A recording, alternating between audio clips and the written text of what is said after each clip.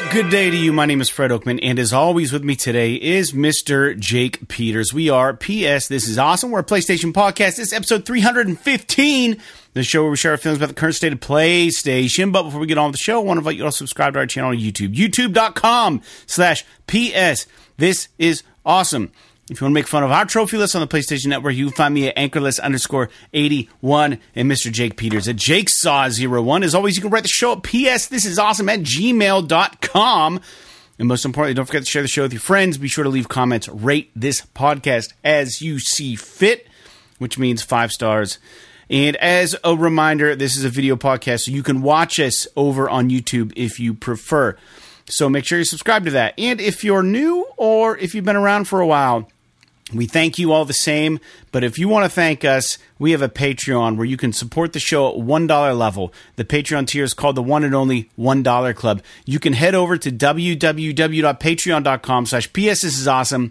For $1 a month, you can become a patron of the show, and we will mail you a free die-cut vinyl sticker and give you a shout-out. Welcome, everybody, and welcome, Jacob. How are you today, Mr. Peters? I'm coming in hot, I guess. Do you like... I don't even know what that means, but yeah, go. Proceed. So sorry, it's a little bit of a pun. So I am a big fan of the tortilla chip and salsa. Uh-huh. And it's just like a regular snack that I have around the house where it's just like, oh, I need something a little sweet and savory kind of thing. I got a little jar of salsa in the fridge. I just throw a few chips at it and, just go about my day. Yeah, right. And so I was on my way. I had to stop at the store because I ran out of shit to make for lunch. Mm-hmm. And I grabbed a jar of salsa. And they usually they didn't have the one that I normally get. So I got the hot version of it, and it's just like the Totitos brand. Usually, I like their restaurant style salsa. I think it's pretty good. Right, not an offensive salsa. Yeah, it's doable. No, and then so because I don't like my salsa being too cheeky. I mean, some of these salsas, it's like fucking just chock full of cilantro and all this shit, and it just doesn't taste right to me. So. Anyway, they didn't have the stuff that I normally get, so I got the hot one, which is like the chunky habanero one. Okay. And I'm like, like when you get name brand shit, usually hot is like in quotes, like it's not really that hot. Right. You know what I mean? Yeah. I mean, how hot can they really make it if it's for everybody? A name basically? Brand, right? Yeah. It's like, what's the baseline hot for people? Usually not very hot. And I'm not saying that it's the hottest thing I've ever had, but it's pretty fucking hot. Yeah. So like, but it's like in a doable way. I still enjoy it. But yeah, I had a little bit of that before jumping on the podcast here. My mouth is still feeling a little tingly. So you are coming out quite literally. Yes. I like that. I, on the other hand, have started a diet. Jake, I get chunky in the wintertime. Everybody knows this. I've seen pictures of me with, like, the band where I'm, like, skinny as Gumby, and I'm like, when was this? And then I'll see pictures of me where I'm actually bigger than I am now, and I'm like, God, don't let yourself get to that. So I feel like I was on the wrong trajectory.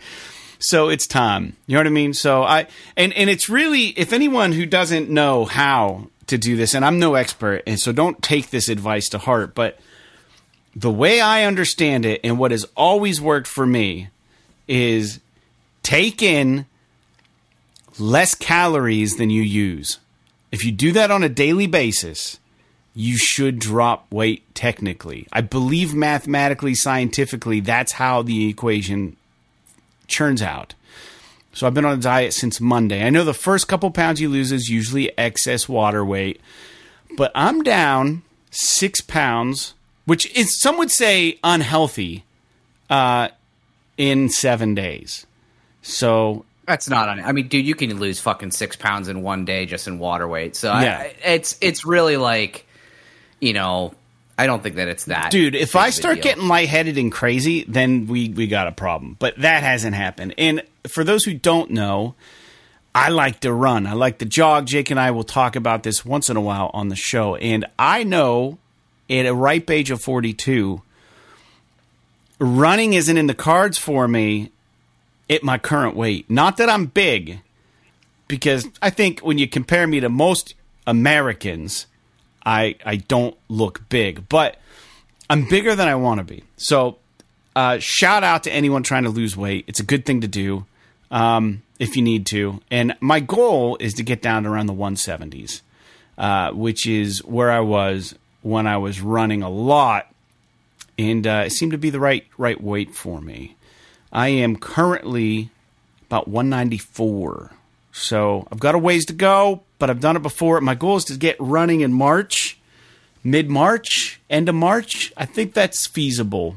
I've been doing a lot of walking, a lot of at work, taking breaks, my lunch, just getting out there, moving the body, you know. I think I'm good. I snap out of this really quick, and I have the willpower of, I don't even know, of an alligator bite or something. Like I don't let go. Once I start something, I don't stop. I won't release. Your problem is that you need to work out year round. The winter's so hard for me. In the summertime. It's not hard, Fred. Buy a bike. It's not hard, Fred. Buy a bike. No, you're right. You're right. You don't have to. I mean, you don't have to. You know, you don't have to sit like buy a bunch of weights and do free weights. Oh, I never done that. Yeah, I've never. You could probably you can get, dude, nowadays, especially with like Amazon and even like this bike that I bought. Yeah. Like just a stationary bike at home. You can get them so cheap now, and they're super low impact, so you can kind of keep that weight off without fucking up your knees and your hips. Yeah, but I actually enjoy running though. I love to do it. Oh, I do too. But it can hurt. It can, yeah. If you're not good, or you're not built for it, or you try too hard, or you're a little heavy, that'll really fuck you up, right? Or if you're a fat ass, yeah. Right. So this is the thing that I'm trying to get over. So I wouldn't call myself a fat ass. No, I'm a little big boned, as they say. You're fine right now. I mean, everybody's got to have their own strategy, but for me, it's like the only way that I will stick to it is I have to do it all the time. Well, once you fall out, it's hard. So, and diet is obviously very important, and I try to I don't cut anything out of my diet, but I try to make sacrifices here and there that sort of offset some of my more indulgent kind of thingies. You know what I mean? So, like, if I have like a fucking Little Debbie cinnamon roll or something like that that's like 500 calories or whatever, it's like, okay, but I play hockey today and I'm going to burn over 500 calories playing hockey. So it's a wash. It's like, it's like whatever. But right. it's just keeping it. Honestly, I think most of it is just keeping it in your consciousness, right, and not just like eating willy nilly and being unaware of what you're consuming. Like, I know a lot of people are successful simply by just having a food diary. Like, you don't have to maybe necessarily be super specific about what you are and aren't eating, but if you keep track of it and you see like, oh, this is what I'm bringing in, like, then it kind of allows you to be like, okay, well, I already did this, and this today, so whatever. You know what I mean? Right. It's less like a matter of willpower and more of a matter of like, I just didn't fucking know I ate 5,000 calories today. Yeah, right. So, well, the other thing is calorie counting works for me because it becomes a game. Right, and I'm goal oriented, and I like to see how far I can take things. Like when I get it, that's just me. I like to fucking challenge myself. So if I'm not keeping track, there's no challenge. Right. So that's where there are really good apps for tracking these things, and like it's not hard. I do this every winter. I didn't lose as much weight as I wanted to last winter. I think that's just my metabolism slowing down. And I had a foot injury from running. I need to get some insoles for sure. Speaking of which, last episode we were talking about how everybody tries to sell you something now, right? And you don't know what to trust. And I know your response is going to be, dude, just fucking go to so-and-so and do it there. But, like, I saw this thing, and this is by no means an endorsement, listeners. I have no fucking clue who these people are. But it's almost like somebody's listening to me. Because there is an advertisement that keeps showing up on my feeds, and it's for Upsteps Custom Orthotics. And they send you a thing that you step into, and it creates a mold of your feet. And then you send it back, and they apparently make soles for shoes for you. And once they have the print, it's specific to your feet. And I'm like, here's my problem with that. I wonder if it works. That's the thing. I don't fucking trust it. It has to be somewhat successful. Otherwise, the company wouldn't exist. But, like, I don't know. My big problem with that is that a lot of times if you like, for someone like that has flat feet, right, there is a difference between having anatomically flat feet and overpronating. Right. And which is more of a weak arch kind of scenario. Yeah. And so, not to be confused with weak ankles. Right. Yeah. So, like, I'm always curious about, like, if you step into those things, because I've gotten ads for those too. Okay. If you step into those things and it shows that you have flat feet, like when you go to the podiatrist and you're standing there, they'll look at your alignment to your ankles, to your knees, all the way up into your hips. Yeah. And see actually how they need to adjust your feet and how, so that all of that lines up. Right. And I don't know does that translate in one of those I don't know. molds? I don't know. I don't know. You know what I mean?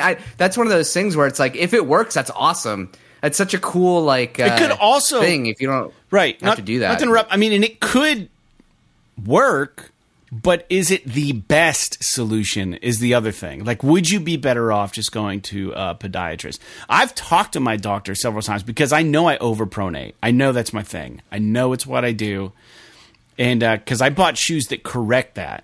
There was a brand of shoe, I'm not going to name them because it would be an advertisement. We don't want to do that. But there was a brand of shoe that had these shoes that were very, very kind of adjusted for people who overpronate. And I bought a pair. And holy shit, the difference after a run. Like, it was perfect. Like, it didn't feel weird while I was running. Everything just kind of worked and lined up. So it wasn't even necessarily a specific insole that I needed for my feet, but more so something that was just generically designed to correct overpronation in the design of a shoe. And it worked, surprisingly. But those shoes are blown out. So, and they quit making them. So I'm kind of fucked on that regard because it was the best shoe for me. I will say, though, if you go to a podiatrist, because I got insoles for my shoes, and I got running-specific insoles, and I kind of wish I didn't. Really? Because running-specific insoles are super stiff, and the way that they're designed to literally last forever. Right. Because they're for people that run, like, marathons and shit. And so what ends up happening is the volume that I would run with these insoles, they would just give my feet blisters and shit. Like, I'd have to put baby powder in my shoes that the insoles didn't give me blisters. Do you wear socks when you run? Yeah. Okay. So basically what I would like to do is get them swapped out for a standard, like, everyday cloth topped, like, insole, because the running ones are like the top of them, it's almost like fucking leather. It's weird. Like, they're really, really stiff. Yeah, like, I'd have nothing hard to compare them to, but that's interesting. We're just a bunch of old geezers talking about PlayStation and feet problems. Yeah. That might gross some people out. But if you're a runner and you have any advice to give us, throw it our way. We know we have some listeners out there who might be active in that regard. So I'm not really a really long distance runner. I think like the longest I've ever ran was like 5 miles, But I'm a consistent runner, right? When I start, I do it almost daily, 5Ks. When I'm back in shape, and I love doing it. Getting out, clearing my head, listening to some shit, and then just getting a shower, and then approaching the rest of the day. It's so healthy for you, like mind, body, everything. Everything thanks you for it. So anyways, I do want to add one thing. We played in Lawrenceville, Pittsburgh last night. We played at One Up My Land. No, not last night, but Saturday. We're recording this on Monday. So again, sorry, patrons. You're still getting the episode early, but not as early as you normally do. For anyone who doesn't understand the way this podcast works, the episodes air free for everybody on Wednesdays. It drops right at midnight. And the patrons get a link to listen to the episode early. So we don't promise that, but we try to adhere to it. Usually, and historically, we have been getting them out over the weekend prior to the Wednesday that the show airs. But things come up once in a while, and we aren't able to always satiate or satisfy that. So for you guys, but this episode will be at least a day early for the patrons. So thank you. Where I was going with that, we played Lawrenceville on Saturday, One Up My Land. And let me just tell you how weird it is. And this is probably maybe something a lot of people can't relate to. So it's probably not even a good topic for the show or icebreaker. But Jake, I've been doing music for a very long time. You know this, since I was like 16. So we used to tour when I was 17 years old. We would tour the country. Mainly the east side of the United States. Me and my friends, my first band, the Twerpentines, we would do shows, and we booked all this ourselves, and we would traverse the country, and we would meet new people, and we make friends, and we would go out with other bands that were usually historically pretty much older than us. As we got older, we started another band called Signal Home. Signal Home went out and did a lot of tours. One of the most memorable tours we did was with a band called Last Tuesday. And Last Tuesday, this was like a 3-month tour, I think. It was really long. We were all over. We made it down to Texas. We were all over the place, just living in our van, touring. This is when Signal Home's we got picked up by a label, and then our record was distributed through Sony. For those who don't know, we had one album, and then the label disbanded. And everyone signed that label got dropped.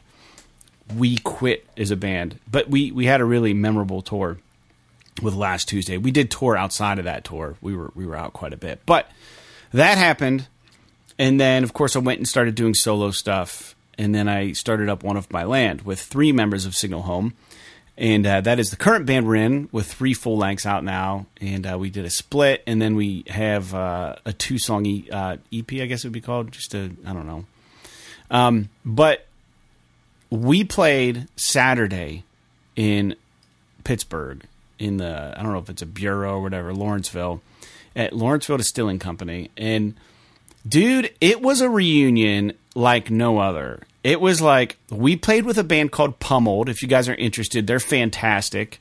They're from Pittsburgh. They're called Pummeled, which is a cool name. Their singer used to play in a band called The Vacancy back when the Twerpentines, back when I was 17. Their singer played in this band. I don't know how many years ago that was. You do the math. I'm 42 now.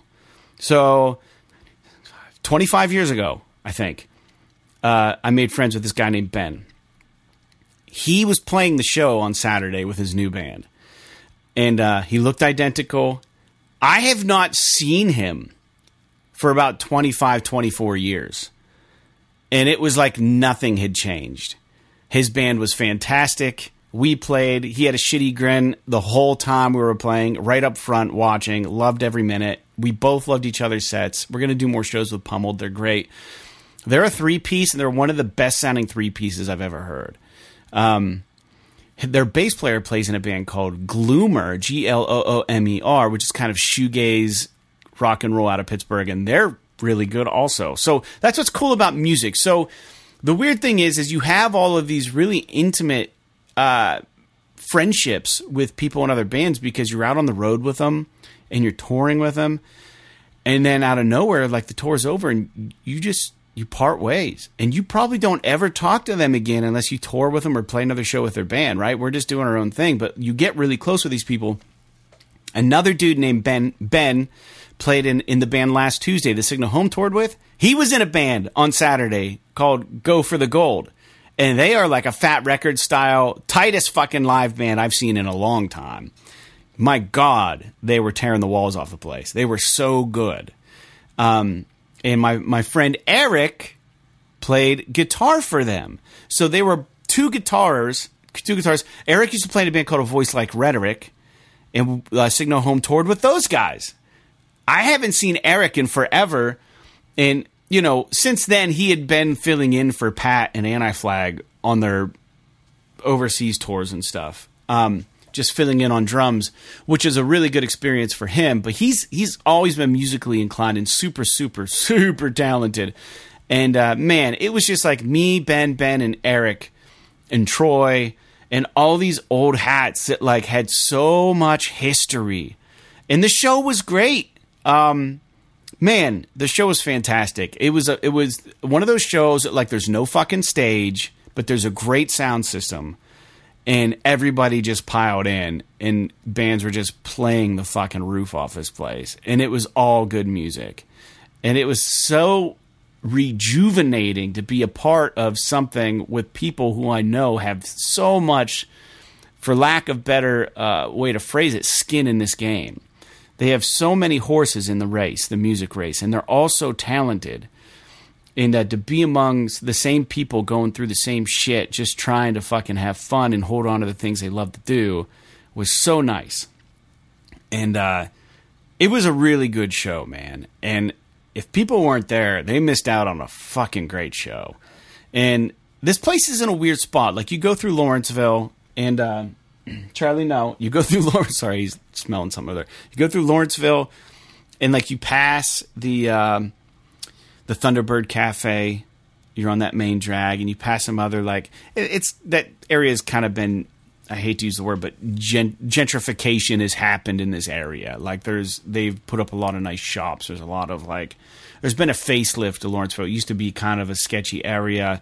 People still think the crime rate might be a little high, but you go through all of this, and I'm like, and I kept driving. I'm like, wait, where the fuck are we playing? Are we not playing like in Lawrenceville? And then like it was down this alley, and then way down this other thing, and then there's just Lawrenceville Distilling Company, and it was a cool spot.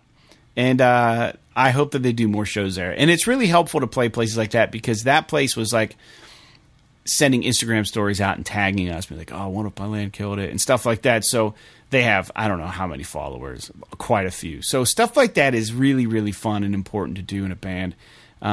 We have rekindled relationships with other bands now in Pittsburgh, so I hope we get back more often. We have a show scheduled at a record store called the Government Center, which is such a stupid name for a record store, but I guess it's an awesome record store.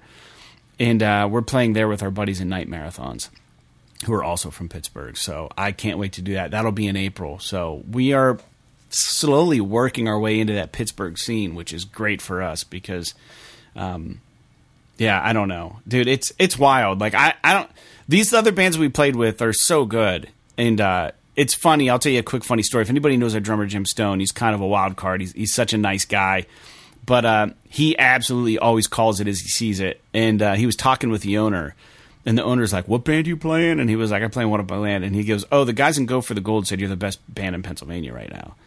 And Jim said he just looked at the guy and said, well, he wasn't fucking telling you the truth. So we're humble to a fault, honestly. Like we do what we do, but it seemed to be everybody really liked us, man. So maybe this new record has given us some traction that we don't even really fully understand yet. So this is good. This is good for us. That's my icebreaker. I don't really have anything else as far as that goes. So why don't I shut up and we'll get into the rest of the show. Every episode we talk about games that we're playing. The show obviously is no different. Jake, I gotta say this. No regrets whatsoever. No fucking regrets on this. I have not played much more Final Fantasy 16. But I purchased Helldivers 2. And if you didn't pick up from the title of this episode, I am in love with this game. This game is a beautiful thing. We've got news points about this we're going to touch on. Let me just tell you, oh my God, I don't think Arrowhead expected this game to pick up like it did. The original Helldivers I thought was successful, but I didn't feel like it had a huge fan base. So whatever they did with the promotion of this game, they've attracted a ton of people. And now we all know the gameplay of Helldivers, the first game, was not broken by any means. It was fucking great. And it was hilarious, and it was fun, and it was creative, and it was like... all of the things refreshing for like a co-op game. However, it was top down. Now, Helldivers 2, you've heard us talk about on the show. This is a day one purchase. I bought it when it came out. I fucking jump in, and I'm doing some solo missions to try to figure this shit out, and I'm like, holy shit, this game is fucking, it is everything I want. It is so good. I can't even explain, it's impossible to explain how much opposite I feel about this than I do about Final Fantasy in regards to thinking about it when I'm not playing it. All I want to do is play Helldivers 2. It's all I want to do. Like, this game is so good. And the reason I say this, I will say it doesn't come without some launch issues, for sure. It's cross-play, PC, PlayStation. Matchmaking was broken day one, day two. As far as, like, joining random people's games, it was a really serious issue. And I 100% guarantee it was because of the server in Arrowhead just not expecting people to buy this game up like they did. And it will be a news point, but to give you an idea, this game launched with more sales on Steam than God of War did. So this is... Well, was it more sales or more concurrent players? It might have been more concurrent players, but I also hear from Push Square that it's just flat out doing better than what God of War did. So I don't know. I'd like to see the numbers in a little bit, but this game is fucking gnarly. For those who don't understand the way it works, it's a 4-person co-op game down to 1-person solo. You can't exceed a squad of more than 4 people. There is not what do they call that chat? Proximity chat. There's not proximity chat, just regular chat within the squads. This is very Starship Trooper-esque. There's a fantastic trailer when you start the game up for the game, like a little intro. You can skip it, but it's so worth the watch. I've watched it a couple times because it's absolutely hilarious. It's so good. And then you get to pick the name of your ship. Every Helldiver gets their own ship. And the way they make you pick the name is so clever. They avoid the possibility of doing crass stuff because they have a rotating wheel of different words on the left and a rotating wheel of different words on the right. And they have the blank blank. Or the blank and then of is always there and then blank. So the options for the name of your ship are like so impossibly various. Like, you know, you can just pick anything. Like you think about it, like it could be anything. Mine is called the Harbinger of Eternity, which I think is a fantastic fucking name. And every single one looks good. Like when you do the scroll thing, they're all badass. And I don't know how they do this. This is what you need to like make up a band name. Like all the cool words in the world and then just like spin the wheel and like that's what our band should be called. So, but I sat and I picked my name and it's cool because any Helldivers that join your mission will see your ship name, which is cool. And you are the captain of your ship. They're inside the ship. There are different areas that you can upgrade. The purpose of the game is that this is 100 years after Helldivers 1 ends. You did ward off the threat, right? So they're coming back 100 years later, the critters, the bugs, and you have to stop them from getting to Super Earth, which is where you're from. So all these Helldivers sign up.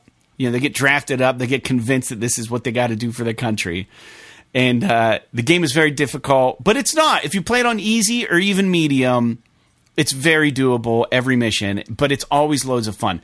There's also a new threat, the automatons, which are robots that are also encroaching. Their missions are fucking hard because they can shoot. And you're like trying to like, it's insane. To break down the different things, your loadouts, well, first off, your ship has 4 hell pods, and it's essentially a sewer grate. You pick a mission from the map, you pick the difficulty, you walk up to the sewer grate, and your feet lock into it, and it sucks you down in, and then you, as the player, get to pick the drop point. Where are you going to shoot this hell pod down onto this mission map? And the maps are all procedurally generated. They're never the same. I will say some of the missions, the actual missions themselves, can be a little samey. But the map, the topographical layout of the maps, where the bugs spawn, where the exfiltration is, where the things are, all of the random somewhat points of interest you can run into, all of the sample collection is all randomized on all the maps. There are missions where it's like you have to escort 15 or 20 citizens to safety. And it's really simple. You just have to do a couple codes and then 3 let out at a time, and they have to run to another destination, and you just got to make sure 20 of them make it there. So it's not like you escort them back to the exfil point. It's all in that area that you find. So it's really easy. There's not like protect these people for the rest of the mission, because that would be fucking impossible. So you don't really run the risk of AI getting in the way as far as friendly AI, because these citizens are on a lemming trajectory, meaning they follow a path and they don't stop, they don't try to duck, they don't try to run. They literally are going from point A to point B once you let 3 out, and it's your job to keep them from dying as a 4-person squad, which is really fun. So on the easy, but it always seems like it's kind of the same layout when you have that mission. But getting there, that's just a point on the map that you get dropped into. Getting there is a whole nother fucking story. You'll run into all kinds of fucking issues. And it's so fun. There's a really good ping system when you're down there with your squad. You can turn off matchmaking. By default, it's on, meaning you pick the mission. Anybody looking for a mission to hop into can jump into your ship. Helldivers is very sarcastic in a way that if you hold left on the D-pad, you'll do the Helldiver salute, which is just going like this to like the people in front of you. So like anytime anyone gets on my ship to go on a mission, I'll stand at the stairs. They have to come up, and I'll give them this. And everyone is dialed into this game. They always give you one of these back, and then they go past, and the next guy will come up, and I'll give him one of these, and all 4 of us will go, and we'll jump in our fucking hell pods. We'll pick the landing spot, and then we also pick the stratagems. So stratagems are these different boosts. Essentially, you're putting in, like I think I mentioned last time, like the Contra code or mortality code, like fatality code or whatever on the D-pad to access them, and they run on a cooldown. Now, the way it works in the game is awesome, because before you drop in, depending on which stratagems you have unlocked through collecting samples on previous missions, they become accessible to you. So also depending on what kind of mission you're going to run. If it's like a defend the flag mission where you guys just have to protect an area, you might want to bring down 3 fucking Gatling turrets and not worry about having like a missile strike, because missile strikes are more like regionalized. If you put down those fucking turrets, they're just going to mow down anybody that comes close to the flag. Of course, they time out after a certain time. But if you go down with the right gear, the game can be fucking great. But there's always an element of danger. These pods can drop and kill you. You can also use them to kill enemies. So if there's a really big bad guy, you can throw like a resupply for ammo stratagem down, and it takes maybe 15 seconds, 10 seconds for it to come out of your dropship. So you got to like kind of like line up, where's the enemy going to be when I throw this thing? It's the same with the air support. You got to figure out who's the enemy. Like if an enemy's attacking a squad member and you see an enemy like a bull kicking up like it's going to charge somebody, you might want to throw the fucking fire support down right on your friendly guy because you think it might time right, because you know he should be running. But there are instances where your companion or your squad mate like will fucking like not run or like go prone on accident, and then your fucking fire thing goes down and rains to hell and kills him. But then your squad has a limited amount of respawns, and they're called support stratagems. The support stratagem is always available until it runs out. So whether 1 person dies, or 2 people die, or 3 people die, when you throw that support stratagem, they all get called back. So you might not want to use it if only 1 person's dead. You might want to save it for when the next guy dies, and then you get 2 for 1. So there's strategy in this game. There are planets. So the way that the map works is just so fucking rad, dude. They fucking knocked it out. There's Super Earth, and then there's like a line, and it's like, imagine like a football, like a 5-yard line. Everything in between that 5-yard line, there's like 3 or 4 planets. 2 of them are accessible, and it shows the overall internet community pushback against the bugs, the Terminites, or whatever the hell they're called. And those 2 planets that they have, there's usually 2. Those 2 planets have about 8 to 10 missions apiece. And those missions change every time you log in. But the system does track the amount of successful missions. And when you complete a mission, it contributes to the overall fight against the Terminus or the Terminite guys, whatever. So you might wake up one morning and find, oh, fuck, we pushed them back. Now I have new planets to check out. And the planet topography is like some planets are ice cold, which means you get stuck in snow. Some planets are dry as fucking Death Valley, and your weapons overheat, and your stamina depletes quicker. Some planets, there's no bad effects. Dude, you just get out there and like these planets, and they're beautifully rendered. Some have such dense fog that you don't even see the enemies when they're in front of you. And it's really difficult, but it's also absolutely like nail biting when you're trying to exfiltrate, and it's like Division when you call in like a thing to get your shit out. But it's like you're calling in a helicopter to pick you guys up, right? Pick up your squad. And then you're holding down the fucking fort. And everybody, wants to be on like one fucking knee going prone and like trying to like fucking protect the chopper as it comes down. It's so rad.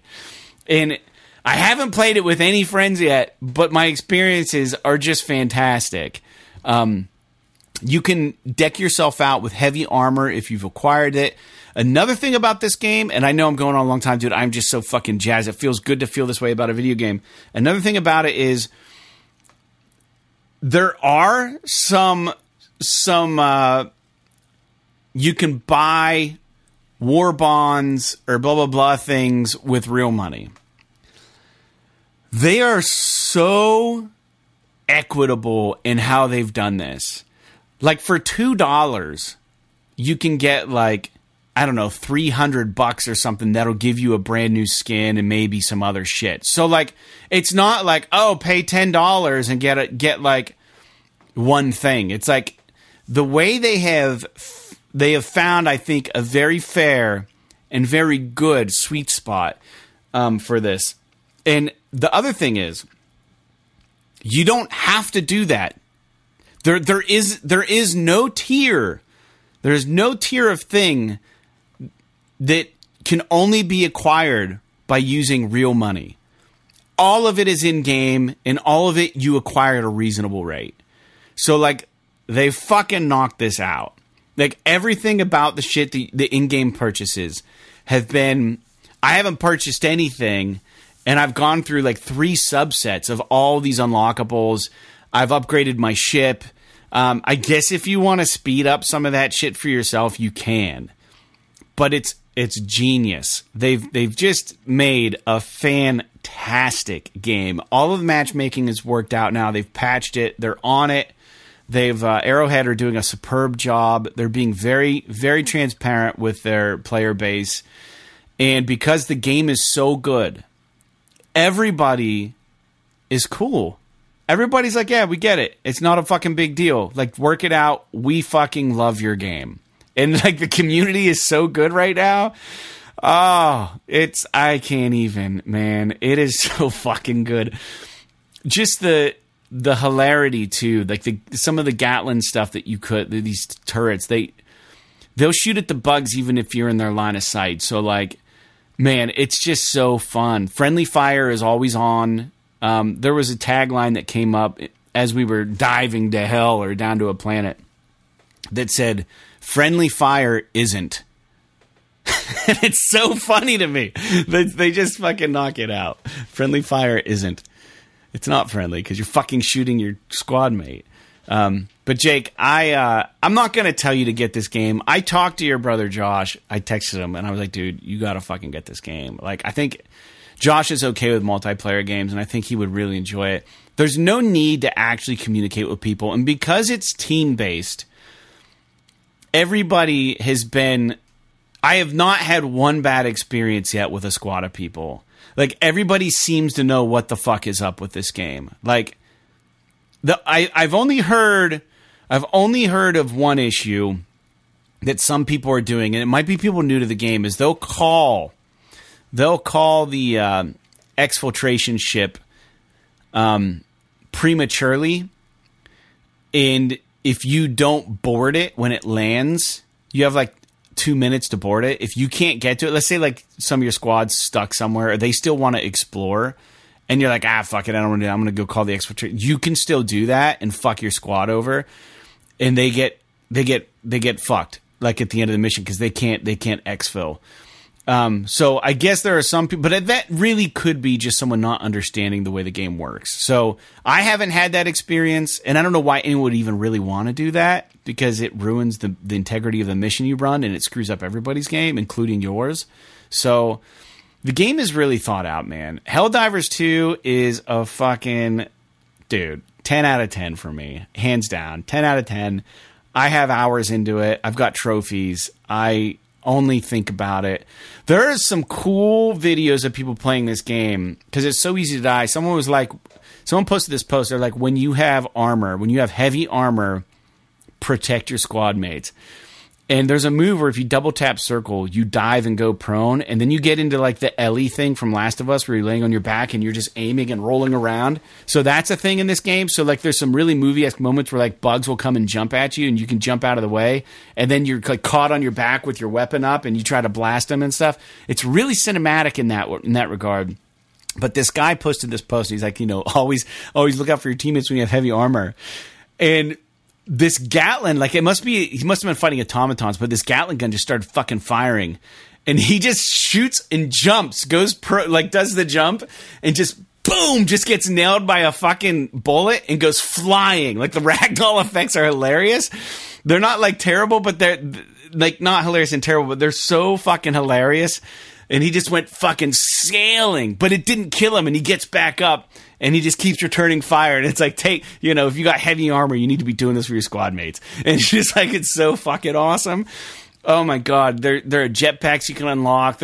I ended up stealing somebody's drop because they died. And it was like some sort of like a protector pack. Imagine the pack from Death Stranding where it has like the little thing that goes like this. This thing had like an antenna on it, and anytime bugs would start attacking, it would just, it was a drone, it'd pop out of my back, and it would just start fucking firing at the enemies. Like it was like a protector.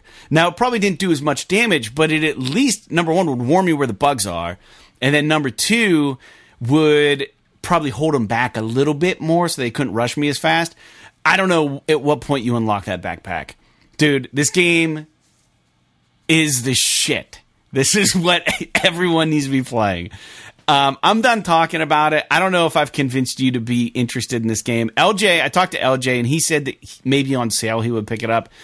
I seriously, 100%, I think it's $59.99. It might have been $49.99. I think it was $59.99. I 100%, if you're interested in anything I'm talking about, I recommend the fuck out of this game. Is it difficult? Yes. But it's not difficult that, like, you want to throw your controller, dude. It's so well balanced. If you're running solo missions, do easy or medium. Medium's going to be a really big challenge. If you got more than one person, you can probably do a medium level with 2 people. Anything over medium, you got to have a full squad. And you unlock the difficulty as you level up and unlock stratagems and stuff for yourself. But holy shit, Jake, this game. 20 minutes later, I can't go on enough about it. Whatever you have to say. I don't actually need to buy it now because you fucking told me everything there is to know about it. So you have to experience it. God, it's so good. Yeah, it seems good. I'm glad people are liking it. Oh my God. I wonder what the rating is. I don't know if I'll buy it or not. Mm-hmm. I mean, it definitely looks fun, but there's a component of it that is just, I just don't see that how you could possibly have the full experience with this game without playing it multiplayer. Yeah, you got to have other people. You do. So it's one of those things where it's like, that's just like like with LJ. Like if it was on sale, I'd probably pick it up just because I want to support them, and I imagine that I would probably have some fun with it. But there's just too much other shit to play right now for me to pick up something that I might not be that interested in playing. I don't want to say I wouldn't be interested in playing it, but could be problematic from a multiplayer perspective for me. You don't have to find people to play with though. They just show up at your ship if you don't close the channel, and then you just fucking drop in and play. and then you have help from random strangers, which is very much how the military works, I believe. You get thrown in with people you would have no business being around. I get that, but there's still an element. There's still an element of the game where it's like, I want to just kind of fuck off and like go wander around and like do the things that I want to do, and like I don't want to have to worry about like, am I helping this guy sufficiently? Am I pissing these people off because I'm not doing what they want me to do? And like, there's like all this shit where it's like everybody has there's a common goal that everybody's trying to achieve and everything, and it's like, you know, I totally get it. I mean, I'm sure it's great, dude. I'm on OpenCritic trying to look at their score. I don't see a score that they put on here for it. I don't think really anybody has scored it yet because it's so because of the way that it plays, and because it's mostly an online game, and people haven't had a ton of time with it. And I know there was some guff about some like the servers, and then there was some shit people didn't like about some of the microtransactions. Oh, those are so fun. So I think that like it's just one of those things where it probably is going to take a few days for there to be like a decent number of reviews on OpenCritic. And Arrowhead has said they're going to continue to support this game. So, and I know they did with the original Helldivers. They supported the shit out of that. So, with new content. So, I'm really curious. I mean, PlayStation Universe gave it a 9 out of 10. I'm looking at some of these reviews. The Game Crater, never heard of them, 8 out of 10. 8.4 out of 10 from Serial Killers. I don't know. But PlayStation Universe, they seem to be probably the most notable one so far. And they seem to like it. It's got a 7 out of 10 right now on Steam, I believe. But dude, this game is it's picking up like wildfire. It's fantastic. It's fucking great. So that's all I've been playing, and I haven't played it nearly as much as I want to because I have to record this damn podcast tonight, or I would be playing Helldivers all night. I'm just fucking thinking about it.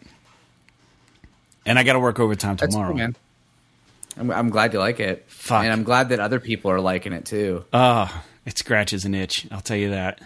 And one last thing about it. You can't... They did something really creative with the aiming of the weapons, and you actually have more accurate shots when you're crouched and when you're prone. So they created a universe where every instinct is to run away, like walk backwards and shoot, but as you do that, you lose accuracy. So like you have to stand your fucking ground, and then ammo is also like not scarce because you can call down supplies, but they do something really creative too, and this is the end. I'll shut up about it till next week because I know I'll be talking about more. I don't know if you remember Helldivers 1, Jake, but I know you played it. But do you remember what they did with the ammo and the clips? Like, if you had, like, 10 rounds left and it was a safe time to reload because it takes a minute to reload, like, you have to weigh, is it worth losing those 10 rounds because as soon as I reload, they're gone? Or do I save those 10 rounds for my next firefight just to get 10 more extra shots and then risk trying to reload with the enemy approaching? So, like, there's all kinds of mini shit going on there. It's like, it's so good. I don't know, man. I fucking love it. God, it's so fucking good. So good. All right. We got a surprise at the end of this podcast, by the way, too. I have a surprise for you, too, Jake. I don't think you know what's happening, but it's good. There's no... Jake, what about games you're playing? Let's hear it. So I finally beat Death Stranding. God,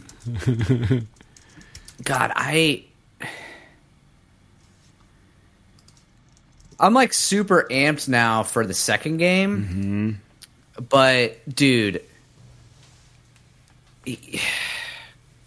Kojima's got to stop with this fucking Return of the King ending shit where it's like the game ends like 10 fucking times. Yeah. It's like, okay, I just did you fight what's his face, Higgs. You sort that shit out, and they make it seem like, oh, the game is ending, and then like, all this other stuff ends up happening, and there's this whole other arc. I'll be honest with you. When I got to the part where it's like... You gonna spoil anything? So, no. Okay. Not really. Not story-wise, anyway. But there's a part where you do this big battle, and you think that it's over. Yeah. And then it's like... And then you're like, okay, well... It's not over. There's this whole other thing that we got to do. And I'm like, okay, that's fine. But then they're like... But actually, in order for you to do that thing, you have to travel all the fucking way back to where you started the game. Yeah. And because of all this weird storm shit that's happening, you can't fabricate any tools to help you. You can't do tools, so it's like, and then you can't fast travel, right? You can't fast travel, you can't do any tools. You have to hope that somebody left a fucking vehicle for you or something. Otherwise, you're walking this whole goddamn distance. There's 5 times as many BTs. Like the BTs, there are areas where there's no BTs around, and then all of a sudden the big BT shows up out of nowhere and starts attacking you because it just like triggers in the environment. It's not like whenever you get drug under and then it makes one. Yeah. One just shows up. And like, I have no problems with like the BTs and the fighting and all that kind of crap. I don't know, man. I got to the point where I was kind of okay with all of the delivery stuff because you do unlock some tools that make it easy, and some of it is kind of cool, like running around and getting from A to B. Yeah. And the game is pretty and everything. But like, man, it's like it didn't need to be As like long. you didn't have to drag me through this over and over again. Right. Like I could have, you could have been like, after the big bad, or what you think is the big bad, it's like, now I got to do this other thing. It's like you could have just got me there, or you could have at least given me the tools so that like it wasn't that big of a deal to go back, and then like, But dude, the story is fucking awesome, and like the ending is fucking cool, and so I'm really excited for the second game. I mean, even if it is more of the same or an evolution on the same thing, I will admit though the gunplay is bad in this game. Yeah, it isn't good. It's not good. But like those sections where you're fighting in the war zones where you're fighting like Cliff and his soldiers and all that, it's like, I don't know. There are times where like you just like can't hit them. Like, I don't know. It's hard to describe. It's like the way that the reticle splits into like 2 pieces. Like it's fucking weird. But that said, it is kind of. I love the concept of like the blood ammo, and like it's like you use your own blood in order to fuel your bullets, and like that's it'll fucking kill cool. you if you keep firing them. And then there's like the blood, you like fill up these blood packs that you keep on you, and if like as you use your ammo, like the blood packs will refill your blood, and like it's I'm not gonna lie, like the game is fucking cool. There is something about it that is just so cool. But once I got to so Sarah was watching me play the end of it, and you see credits in this game like 3 fucking times. That's another thing I hate about video games. It's such a tropey thing. It's not even just video games. It's like movies and shit. Like I hate when they do that. But it's like, so Sarah watched me play the end of it, and she was like, I don't know like if this is normal, but I feel like you've been watching cutscenes more than you've been actually playing the game. And I was like, yeah, that's kind of Kojima's style. Yeah. Like between the big cutscene sections, there's a lot of gameplay. But when you get to like the story beats, there'll be cutscenes for like an hour straight with like little interstitial bits. Yeah. And so I don't really have a whole lot else to say other than there's a section where like after you beat the game, it drops you back into like the world 2 weeks earlier, and you can just run around and do whatever the fuck you want after that. Like as soon as that happened, and it was like, but it posts it as a new episode in the story, and I'm like, what the fuck?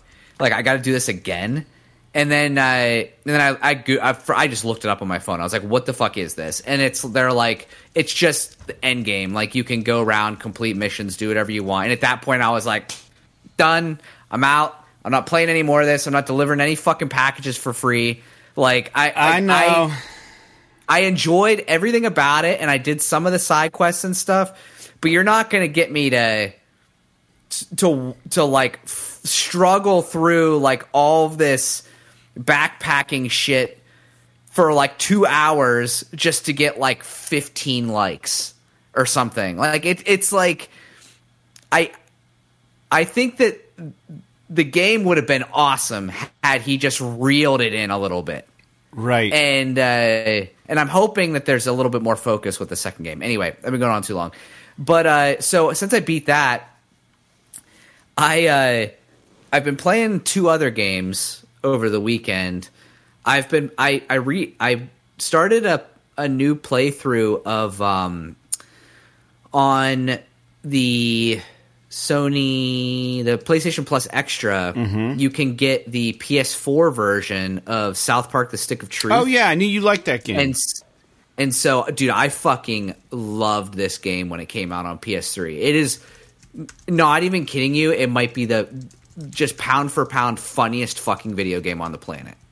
And so I was like, you know what? Like, I was thinking about jumping into something else. I don't remember what it was. I think it was like Persona or something like that. But then I was like, you know what? I've literally been living in just the most dreary, fucking depressing world for like a month in Death Stranding. I got to play something that's a little bit more fun. Yeah. So I dropped into to South Park, and dude, this game is so fun. It's so fucking good. Like, especially if you have PS Plus Extra, and you're like, don't get me wrong, like it is super offensive, and there are like these sections in it where it's just like, it's hilarious, but you gotta take it. Like, if you've ever watched South Park, you know what I'm talking about. Yeah. But it's so fucking good. And then I've only played like 2 hours of it, but I started Immortals of Aveum. Oh yeah, right. So is that free or something, or no? My brother and I do game sharing. Right. Yeah, you've talked about that. He bought it. Okay. Yeah, he bought it. So I downloaded it just to try it out, and it seems really cool. Like, it actually seems legitimately cool. So I'm excited to play more of it.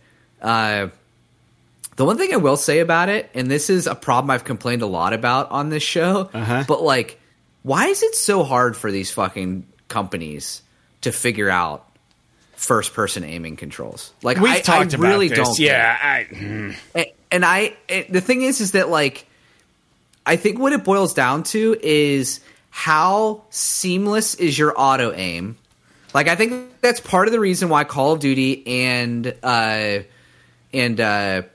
Destiny feel so good, is that they have this like auto aim that's so smooth that it makes you feel like a fucking boss, and it's not like snapping to the enemy's head or something like that.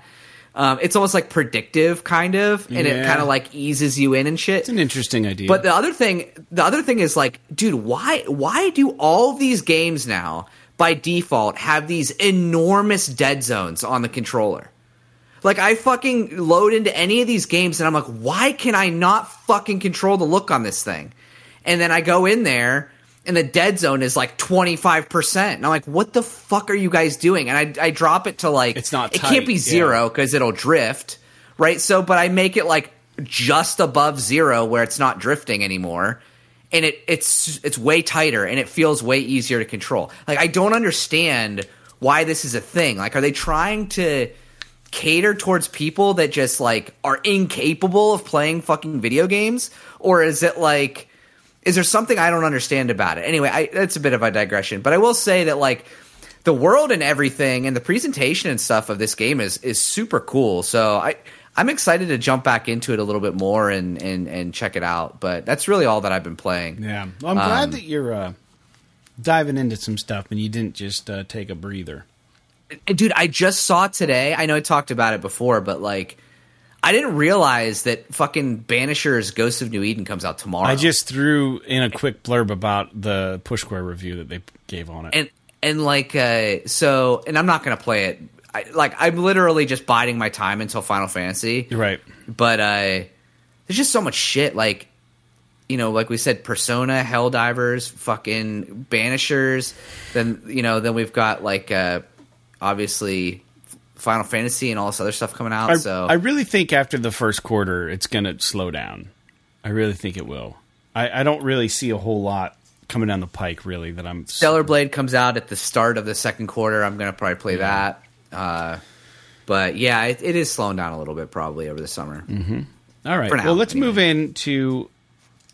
we don't have any listener feedback. If you want to write the show, you can. psisawesome@gmail.com, or just leave us a comment on our YouTube post, or head over to Patreon, sign up for a $1 a month patronage, and leave us a message there. Jake, the first news point, we're going to go right into news. First news point is about Skull and Bones. And I don't really have a lot to say about this, but I thought it was interesting. The internet always claps back on everything. And apparently there's a lot of clapback about the price point for Ubisoft Skull and Bones. They're charging $70 for this game, despite it apparently having a free-to-play roadmap. And the CEO of the company it made a really stupid comment, but said that during a recent Q&A session, he says, "You will see that Skull and Bones is a fully fledged game. It's a very big game, and we feel that people will really see how vast and complete that game is. It's a really full, triple, quadruple A game that will deliver in the long run." That sounds like a political talk to me. Just change your voice and say that is all I'm saying. The way that reads is just like, you will see that Skull and Bones is a very fully fledged game. It's a very big game, and we feel that people will really see how vast and complete that game is. It's a really full, triple, quadruple A game that would deliver in the long run. It just sounds like you're trying to fucking sell something. The most vastness. This is the most. This is the game that has the most full, vast. In fact, we're going to invent quadruple A on the spot and just say we're the first quadruple A game ever. You've never seen a game this fast. You've never seen a game that's so many A's is our game. But there's no way. I mean, I hope that this game is good just because it's been in development for so long. Like I would like for it to do well, but bro, I mean, you can't, dude. You can't say that there's a free to play roadmap and then charge people $70 for it, unless I'm misunderstanding. They're not calling it a free-to-play roadmap, but it has a roadmap that one would see that a free-to-play title would have. Oh, that's more of like it's kind of like a live service strategy. I can kind of understand that. Yeah. I just think that it's one of these things where it's like, you guys had to have known that this thing was going to be put through its paces at the very least when it came out, because it's been in development for so long. Right. And it literally, when we saw that gameplay reveal of it, I don't know, it's like a year ago now, whatever it was. Dude, it literally looked like a fucking a spin-off of Assassin's Creed 4, which came out 10 years ago. And so it's like, why should I be excited about this? Right. And I really want it to be like they should have like tried to, and maybe they did do this and I just didn't see it because I don't care about it, but like they should have almost angled it as like a Sea of Thieves kind of competitor, rather than being like this. I don't know. I don't know. I don't know what to say about this game. I want it to be good from just the perspective of I want all games to succeed. Yeah. But I don't think that anybody fucking expects this game to do well. Here's the thing. The developer and publisher have every right to charge whatever they want to charge, right? First off, If you want to fucking give the game away and hope that like you can make money inside the game, whatever. If you want to be games as a service, free to play game, that's fine. If you want to do that, that's fine. If you've got something that you feel when reviews hit, it's going to be off the chain, and people are going to be like, holy fucking shit, this game is massive and awesome. Now, let's be honest. Ubisoft is very good at creating content for the sake of just creating content and shit to do. Doesn't necessarily mean that it's going to be fun. Doesn't necessarily mean that like you're going to want to do all this shit. You know, this is Ubisoft to a T. They create these really big worlds in their games, and then it's just like, oh, here's 5 bazillion things you can do in this game. Look how big of a game we made. And it sounds like this is kind of going to be like that. Now, whether or not the content that they've created for it is fun to experience and interesting enough to keep players interested is another story. However, on the flip side, we also have the entitlement of gamers going on, where it's like, you realize how much money and time Ubisoft probably dumped into this game? You just want them to give it to you, or you're upset that it's $70? Listen, if they don't have you, don't fucking buy the game. If you're upset about the price, that tells me that maybe you're interested. And if you're fucking interested, then maybe you should put a little money towards it. And if you disagree with the price, you disagree with the price. Wait for reviews. Don't buy it day one. You know, you have options as a consumer. So what's the fucking problem? Do you want to play a shitty game? Probably not. So wait for reviews. If everyone says this game's fucking top tier and awesome and as big as what they say, then fucking maybe it's worth your $70. Otherwise, sorry you got excited over nothing. You know, it's not what it shook out to be, what you wanted it to be. It's that simple. It's like they can charge whatever they want, and you don't have to give them a dime if you don't want to. So why is there an argument here? They're going to support their game the way they want to fucking support it. It's their game. It's not your game. It's their game. Let them do what they want to do with their game. It doesn't mean that they're making good choices, but for someone completely not invested in the title or in the game as a consumer, I feel like before the game's even released, how can you have such heavy opinions about something? It just seems crazy to me. So it's like this gamer entitlement thing where it's like the world entitlement thing. Everybody wants everything right away and for as cheap as they can fucking get their hands on it. Which is another reason why I fucking love Helldivers, because it wasn't a $70 game, and the in-game purchases are completely monetized in the most fair way I've ever seen in a video game for years. It's so fucking fair. Anyways, that's all I got on this. That's my rant. Jake, do you have anything else you want to add, or can we move on? No,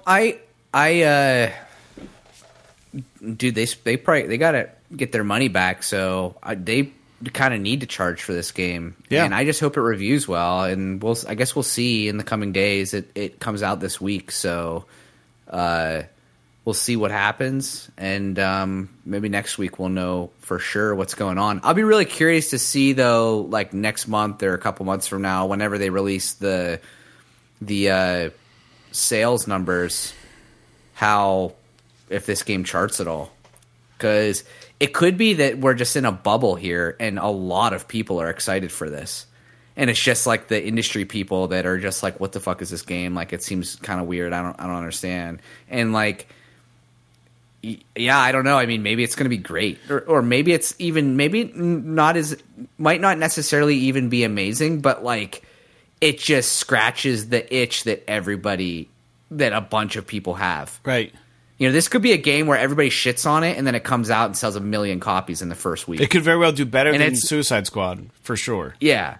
So it's like, you know, we still don't know how well Helldivers 2 actually sold, other than like the Steam concurrence or whatever. But like, no, I got numbers. Everybody was. What's that? I got numbers and a news point here. Well, I was just gonna say, you know, before we jump into that, It was just like, everybody was like, what the hell is up with Helldivers right before it launched, because we had no previews, no nothing, nobody said anything. And then it came out and it seems like everybody's fucking digging it. It's fucking so great. How can we even know anymore? Like, it's just one of those things. I think we're going to be in like from now on, it's just going to be, except for like huge bombastic releases like GTA and shit, it's going to be like a wait and see sort of thing for every fucking game. Touch and go. Yeah, it's going to be the consumer, the responsibility of maybe getting out and checking the oil on the things that they're interested in. Where's the level at, right? Where's it at? The temperature check, you know? So, exactly. Very good, Jake. I agree with you. Helldivers 2 news. And I know I talked a lot about it, but I have a few more things that are more news related as opposed to my personal opinion. Arrowhead developer Helldivers 2 has acknowledged that matchmaking issues with the game occurred in a PS5 patches inbound. I will say this, they were on this like very quick. So the crossplay functionality of the game, I believe, was the root of the issue and the server overload. But also Push Square indicates that almost 1 million copies have sold of Helldivers 2 in the first week, which is fucking awesome. Which means the more people play it, the more people are going to want to play it, and the more people are going to be talking about it. It's going to keep selling. There's no doubt about it. This game is awesome. Also, the director of Helldivers 2 made some comments about monetization. There was an article on Push Square. I want to touch on it real quick. Somebody, and I agree with this Twitter post. Somebody had written the director and just said, "I'm glad that you guys are continuing the trend of very fair and not predatory microtransactions in PlayStation multiplayer games. Quite happy about that. So many live services end up dying because they chase greed instead of fun and a big player base. I love this game so much." Their director writes back, and the director says, "You have to earn the right to monetize. I truly believe that. If you want to support this title, people want to support the title, they have an option, but we are never forcing anyone to do so." I'm loving this, and I'll tell you what I fucking want to see next. Will Sony go as far as doing a Helldivers Sony Pictures movie? Because I would fucking lose my mind if they made like a Starship Troopers kind of movie, and it's this shit. It would be so fun. It'd be cool. It would be really cool. Or a series. It needs to fucking happen. I mean, we just got Masters of the Air, which is Tom Hanks and Spielberg. I think they're working on the B-17 flight crew on Apple TV, and I've been following that and watching it. It's fantastic. But what if you had a movie directed the same way that it's like you fucking sign up as a Helldiver, you follow this squad of Helldivers, and like throughout the episodes, what if it's episodic content? Like this is the episode where Gary gets fucking mowed down by his own Gatling turret, by accident, or like this is the episode where like the two members got separated and they barely made it back to the exfil, and it's just nail biting the whole fucking time. Like, are they these guys? Because gloves are off. Anybody could die at any point. These characters you get to know and love, and that was what was so good about The Walking Dead is like they were killing main characters every fucking episode, and you didn't know who it was going to be. I think there's a lot of potential in a Helldivers TV series where it's comical. And it's like very satirical about for God and for country, we're going to save Super Earth. But it's also like you get to love these characters because they're just so squirrely and like fun that like when they get taken out, like you're like, fuck, Vinny died. Vinny got taken out. Episode 3 of Helldivers. I'm so mad. He was the fun one. I related to him. I mean, they could make like an anthology where it's just like random fucking stories, but like there's so much potential. I just think as long as it stayed super, super just fucking silly and also really gory, kind of like the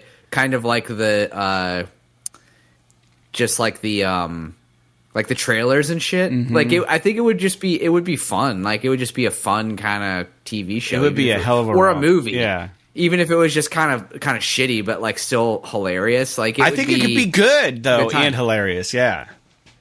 But I know what you mean. I just mean like it's not going to be fucking Shakespeare, but no, like very on the nose. Yeah.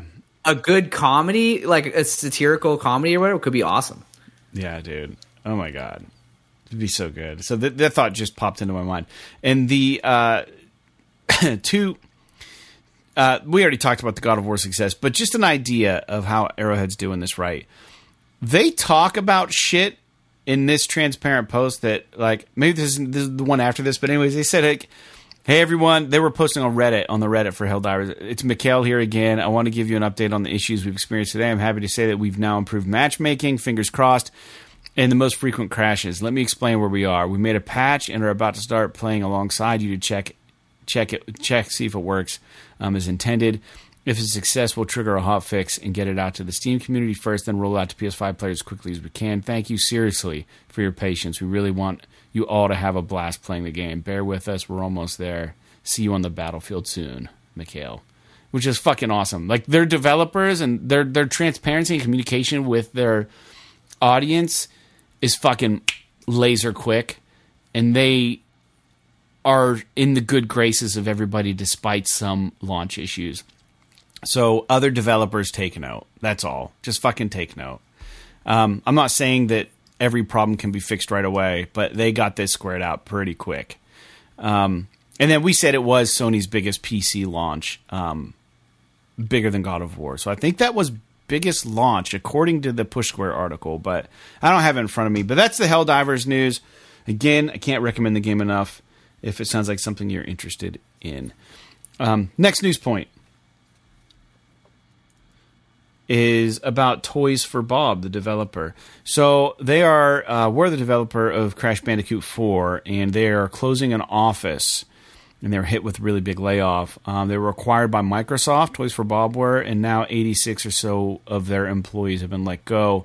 The studio is going to remain active at this time, but this is the risk you can suffer with being getting acquired, by somebody else who can make these decisions for you. And it's kind of sad because I understand Crash Bandicoot 4 is really good, and they have a lot of talent there. So it's just a continuing trend of big layoffs in video game industry right now, over bloated industry, unfortunately, and people trying to cut expenses to increase gains. So kind of sucks. Did they do Mutant Blobs Attack? Who did Toys for... No, who did Mutant Blobs Attack? That was Drinkbox. Thank you. They also got acquired, right, by Microsoft? No. No? No. I thought they got... No, they just... They put a game on Game Pass. They put Nobody Saves the World on Game Pass. That's what I'm thinking. Right. They put out a... Yeah. I knew there was some sort of tie-in with Microsoft with that developer. No bad news for them, though. Next news point. Unless you have something to comment on that, Jake. No, it's just a bummer. Like they did, like you said, they did Crash, and then they also did that Spyro Reignited trilogy, which is the remake of the first three games. So, and they had some like PS1 games, and they did that Skylanders game, I think too. Okay, maybe so. Or they did something with Skylanders. I don't really know, but anyway, so that sucks for them. I know that there's been some backlash with Microsoft. I saw even somewhere that the FTC was complaining that Microsoft is doing all these layoffs right after buying fucking Activision, and how maybe they're questioning that maybe there's some unsavoriness going on there, but I don't know. I don't really care or want to talk about it, but it's just it just sucks that this is happening all over the place, not just within Microsoft. Yeah. All right. Next news point is about Spider-Man 2, a game we haven't heard about much lately because it came out and everyone's pretty much beaten it and platinumed it, who pretty much owned it.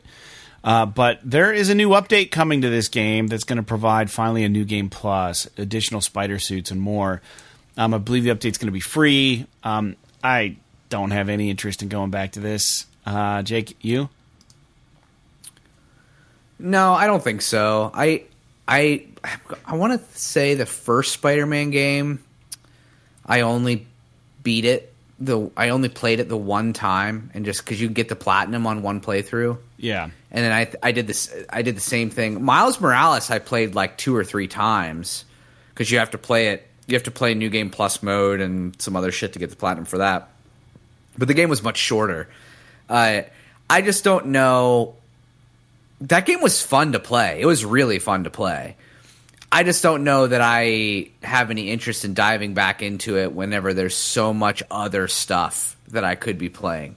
Like, I still haven't even finished the freaking Dead Space remake that replay that I started, or play that I started. Yeah. So, probably not going to be for me, at least not in the near future. Right. But I'm excited. Dude, I wish that they would just give you New Game Plus at launch. Like, why is this a thing that you're giving me 6 months later? Because I'm not going to play it 6 months later. All the studios do it. Yeah. It's kind of annoying, but it's asinine. I mean, it is what it is. There's nothing we can do about that. Yeah, it is what it is. Next news point. This one's kind of weird, and I don't really even know what it means. But I thought it was good for discussion. There's rumors stirring around that all the Call of Duty games moving forward are going to feature an open world campaign. I don't know if that means that there won't be the streamlined, I don't know, like the straightforward campaigns or not, that we're used to getting in Call of Duty, like the level based. Or well, I think that they commented that it will be more open world, akin to like a Far Cry kind of scenario, but that there would be linear mission segments in the game. So like that could be cool. Yeah, I mean I love Far Cry. So if there's a Far Cry, but like it's got the production quality of a Call of Duty, I mean, that could be really fun. It just really boils down to how much effort they actually put into the execution of it. Yeah. So right. Well, if they really do execute and they make it great, and I guess this new one that's coming out this year, what's it going to be called? Gulf War, I think, or something like that. I think it's being, the single player is being done by Raven, which is a really great single player studio. So I am actually really intrigued to see how this one comes out. And if it comes out good, I might play it, as long as there's enough material, enough content there for me to justify the purchase.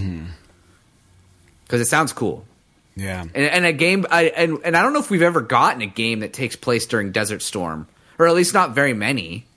So that might be kind of interesting. Might be a touchy subject for some people. I don't know. I think it sounds cool. I think it sounds cool, man. All right.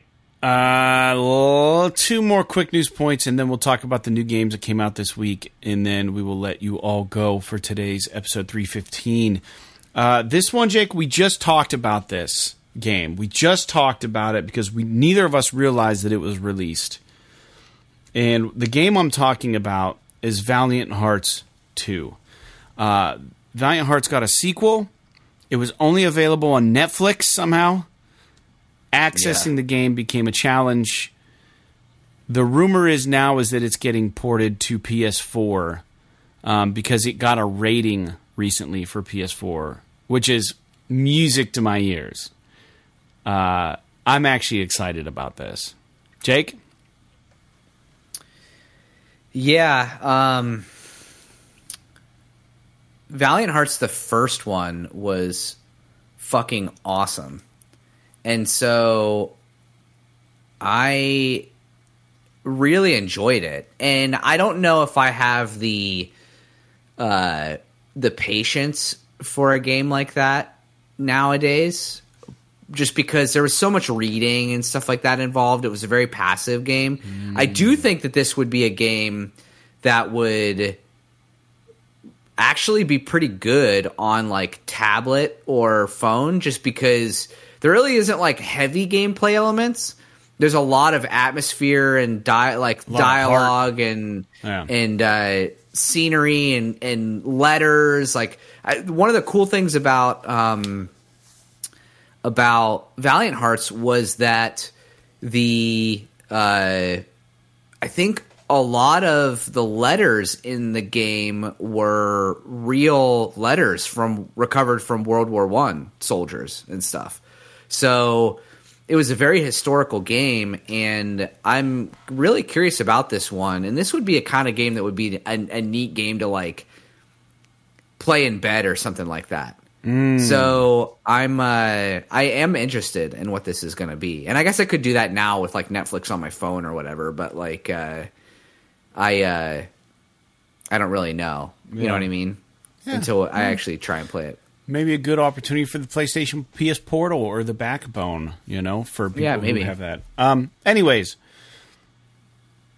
Jake, did we talk about the rumor of Microsoft games coming to the PlayStation Network yet? On last episode, I don't recall if we had this conversation. I mean, we definitely have discussed it in some capacity.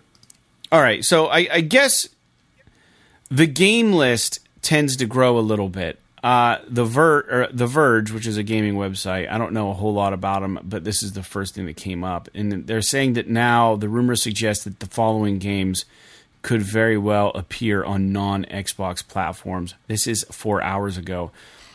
It says... sources familiar with Microsoft's plans tell The Verge that the company is getting ready to launch a select number of Xbox games on PS5 and Nintendo Switch. Weeks of rumors suggest that Hi-Fi Rush, Sea of Thieves, and even Bethesda titles like Starfield and Indiana Jones could appear on non-Xbox platforms. If we get a fucking Indiana Jones that we didn't think we were going to get, that would be awesome. Yeah, I mean, the game looks great. So it would be cool if we could get it. I mean, I don't know that we'll get it at launch. We might get it, like, delayed release or something. Time will tell. But yeah, I don't know. We'll just have to see. I mean, they're supposed to comment on this, I believe, this week. So we might know quite a bit more by the time we do the next podcast. But I'll say what I said the last time is that even if it's only Hi-Fi Rush and Sea of Thieves, everybody who is even remotely interested in video games, I believe, in a single player capacity, should play Hi-Fi Rush. It's so cool. I'm not going to sit here and say that it's like the best game ever made or anything like that. But it's so unique, and it's just out of left field, and it's not like a full price game, and it's very cool. So I highly advise everybody give it a shot if it does come over. But we won't know until we hear from them, hopefully this week. Yeah.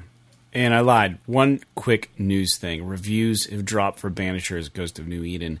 And Push Square have given it an 8 out of 10, which is extremely good. It's decent. For a Push Square rating. So usually they're pretty judicial in the way they hand out these, pretty fair.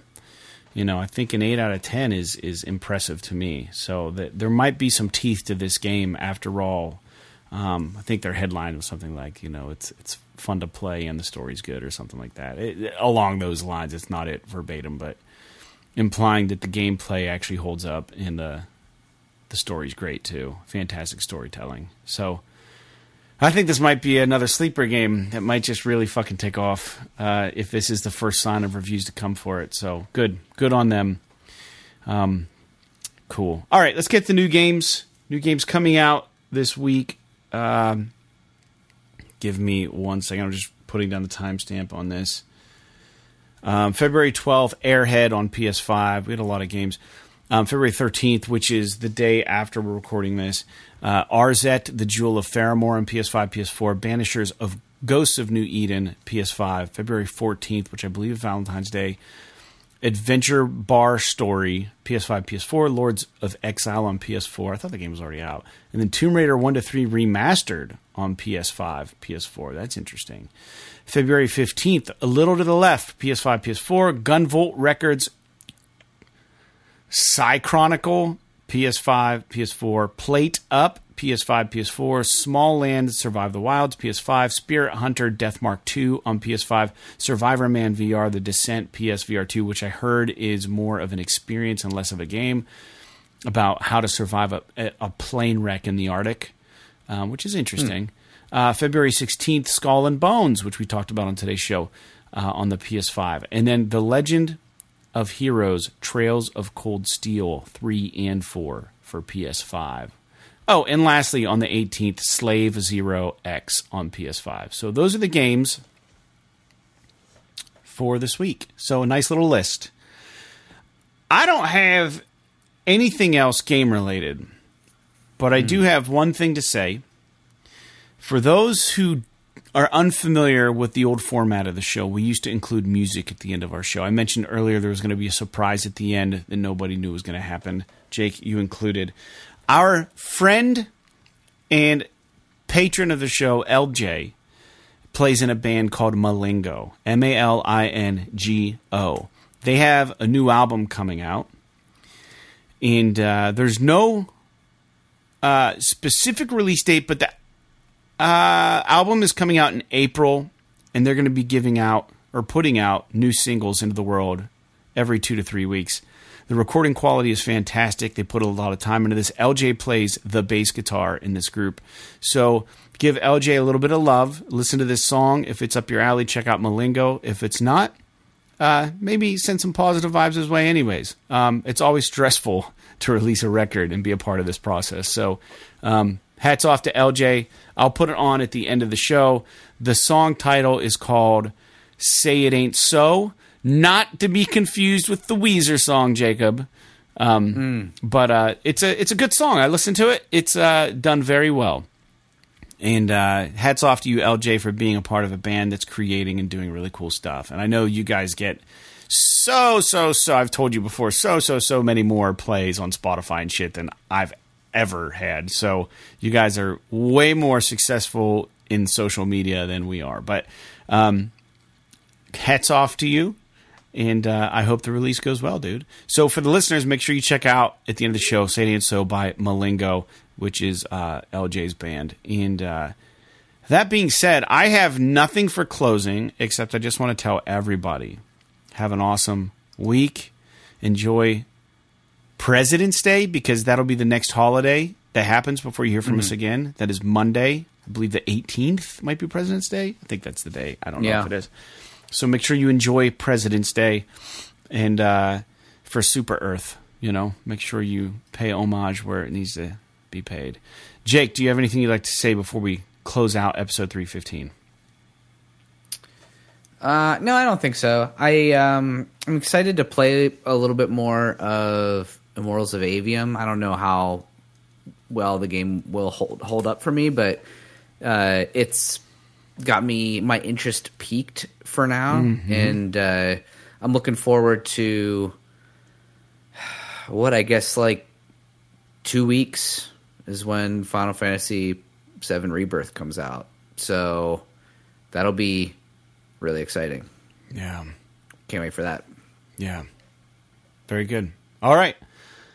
Well, that's it for episode 315 of PS This Is Awesome, a PlayStation podcast. Thanks so much for tuning in this week. Come back next week and make sure to say hi. So, hold on, Xenogears, XCOM, and 13. I'll give it to you. PS, This is awesome. There's not a lot of games that start with X.